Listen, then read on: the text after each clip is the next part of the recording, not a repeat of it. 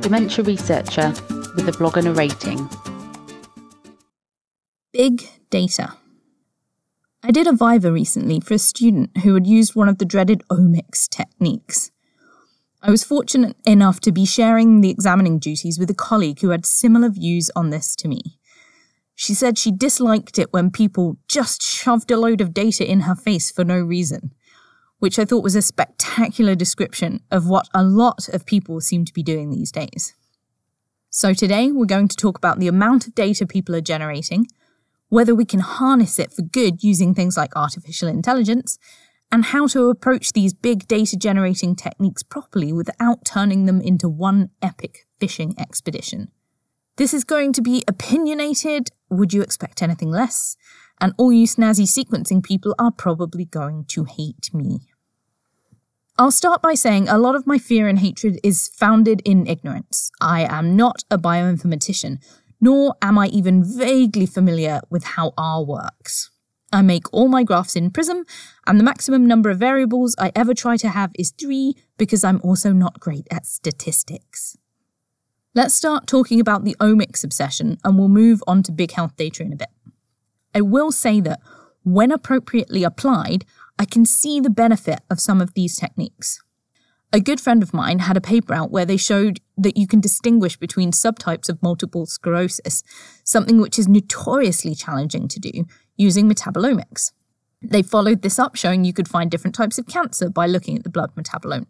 Amazing, clinically relevant, easily translatable, and easy to see the use.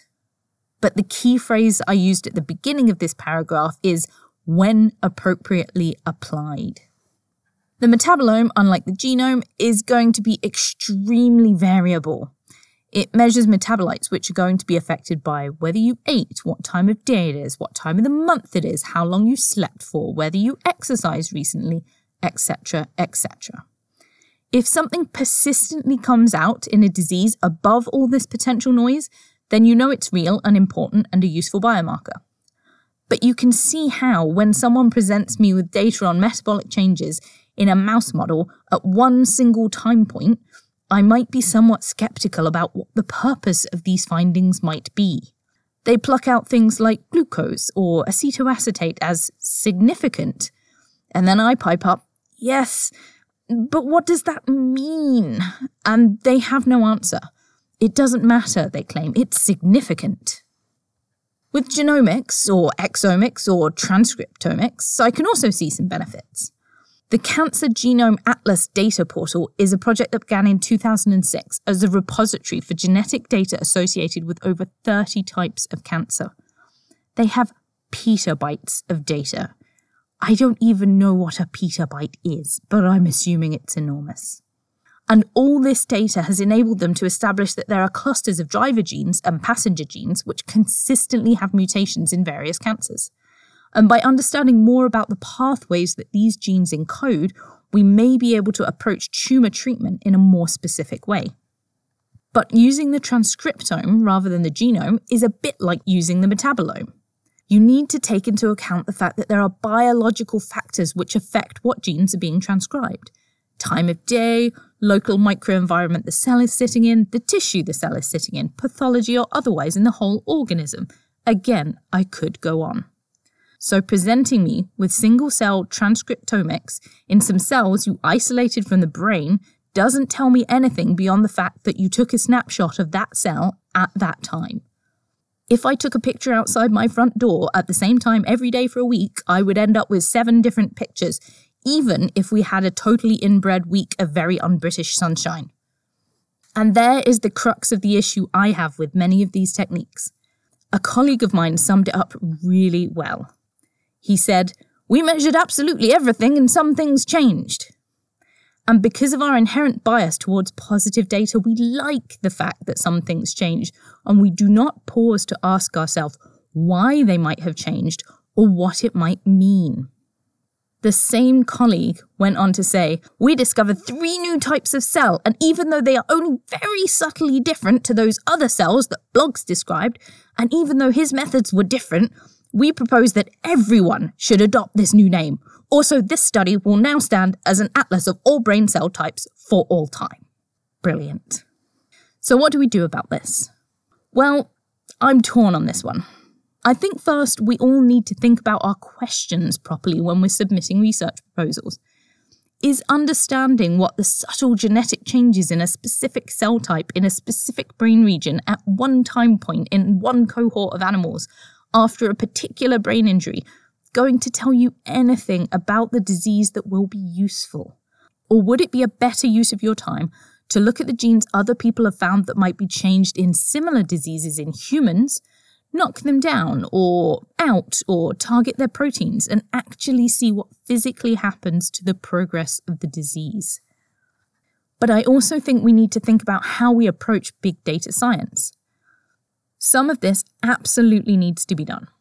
The Cancer Atlas is a great example of that, but the techniques we're using need to be more robustly planned and executed in order to generate understandable and usable data. Yamada and colleagues have written an extremely dry but nevertheless excellent work in Nature Human Genetics on the interpretation of omics data. They highlight the major issue of intra-experimental variability. That if you run next-generation sequencing on one sample twice, the reads for the first sample will almost certainly be better than the reads for the second sample, even though it's the same material. Similarly, metabolomics is known to be seriously affected by sample handling, so plasma prepped in one hospital may vary wildly from that prepped in a second. Integrating publicly available datasets generated using these techniques comes with sets of challenges beyond simply dealing with intra-experimental variability.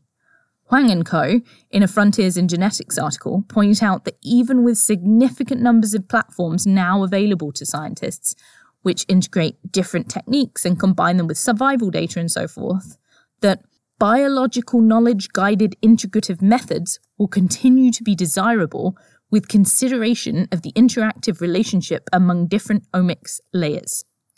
Or, in less fancy language, you still need someone who understands the disease and biology to tell you what all the numbers and the maps mean. And here is where we run into a problem. There is little incentive to put big datasets out in the public domain as independent things. There is no money in just running these experiments for fun, and there is no kudos for making the data available to everyone. So developing more effective tools to integrate the data and to make it biologically meaningful using machine learning and AI approaches is really challenging. Some authors, like Perez-Riverol et al., in their 2019 Nature Communications article, are more optimistic. They envision that as more and more data is made publicly available, more standardization will be implemented to cross-link resources, manuscripts, datasets, and the final biological molecules, making the proposed framework more robust. For big health data, this is slightly easier. Blood pressure and heart rate, the mini mental state exam, these have their inherent variabilities and white coat issues, but are broadly more standardized. Collecting them globally and depositing them somewhere, whilst being a little bit big brother, I think can only be a good thing long term. The amount of useful data coming from large health sets, like the Whitehall cohort, for example, is stunning. And when we manage to reduce the intra-experimental variability and encourage long-term omics monitoring of useful cohorts of people, we might be able to begin to assign similarly meaningful biological information to the kind of data currently being generated. But in the meantime, please stop shoving your data in my face for no reason. Thank you for listening. Join the Dementia Research bloggers and share your own views.